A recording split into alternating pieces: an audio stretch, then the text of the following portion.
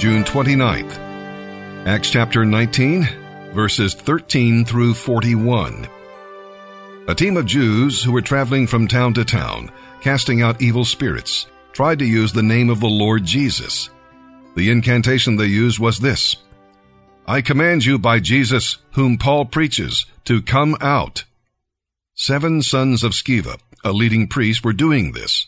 But when they tried it on a man possessed by an evil spirit, the spirit replied, "I know Jesus, and I know Paul, but who are you?" And he leaped on them and attacked them with such violence that they fled from the house, naked and badly injured. The story of what happened spread quickly all through Ephesus, to Jews and Greeks alike. A solemn fear descended on the city, and the name of the Lord Jesus was greatly honored. Many who became believers confessed their sinful practices. A number of them who had been practicing magic brought their incantation books and burned them at a public bonfire. The value of the books was several $million. So the message about the Lord spread widely and had a powerful effect. Afterward, Paul felt impelled by the Holy Spirit to go over to Macedonia and Achaia before returning to Jerusalem. And after that he said, "I must go on to Rome." He sent his 2 assistants, Timothy and Erastus, on ahead to Macedonia, while he stayed a while longer in the province of Asia. But about that time, serious trouble developed in Ephesus concerning the way. It began with Demetrius, a silversmith who had a large business manufacturing silver shrines of the Greek goddess Artemis. He kept many craftsmen busy.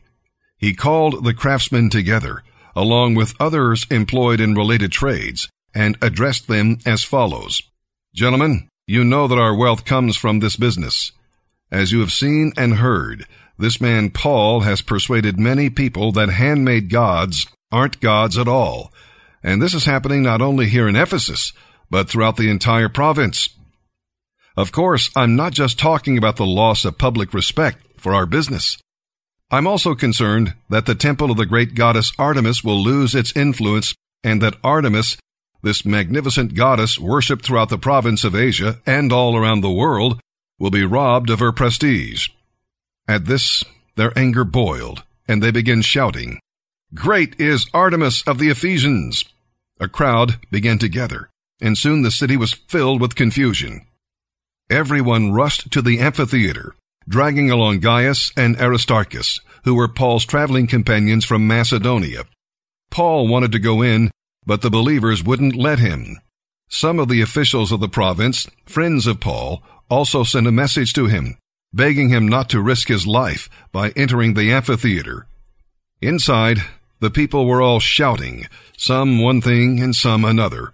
Everything was in confusion. In fact, most of them didn't even know why they were there. Alexander was thrust forward by some of the Jews, who encouraged him to explain the situation. He motioned for silence and tried to speak in defense.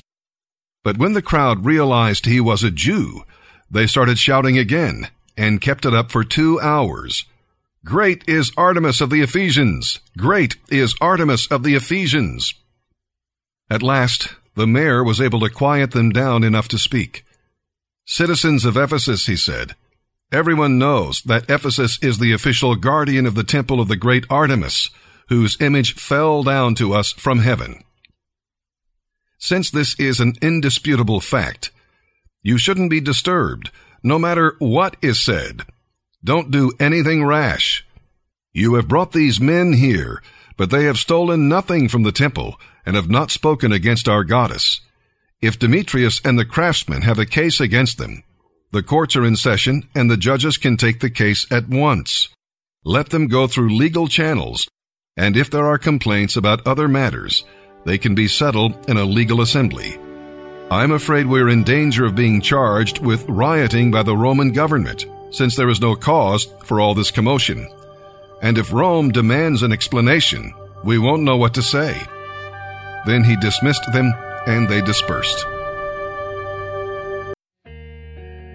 The gospel is that there is this infinite, almighty, all-knowing, all-powerful creator God that created all things for his glory. And you and I have belittled that, belittled his name, belittled his glory.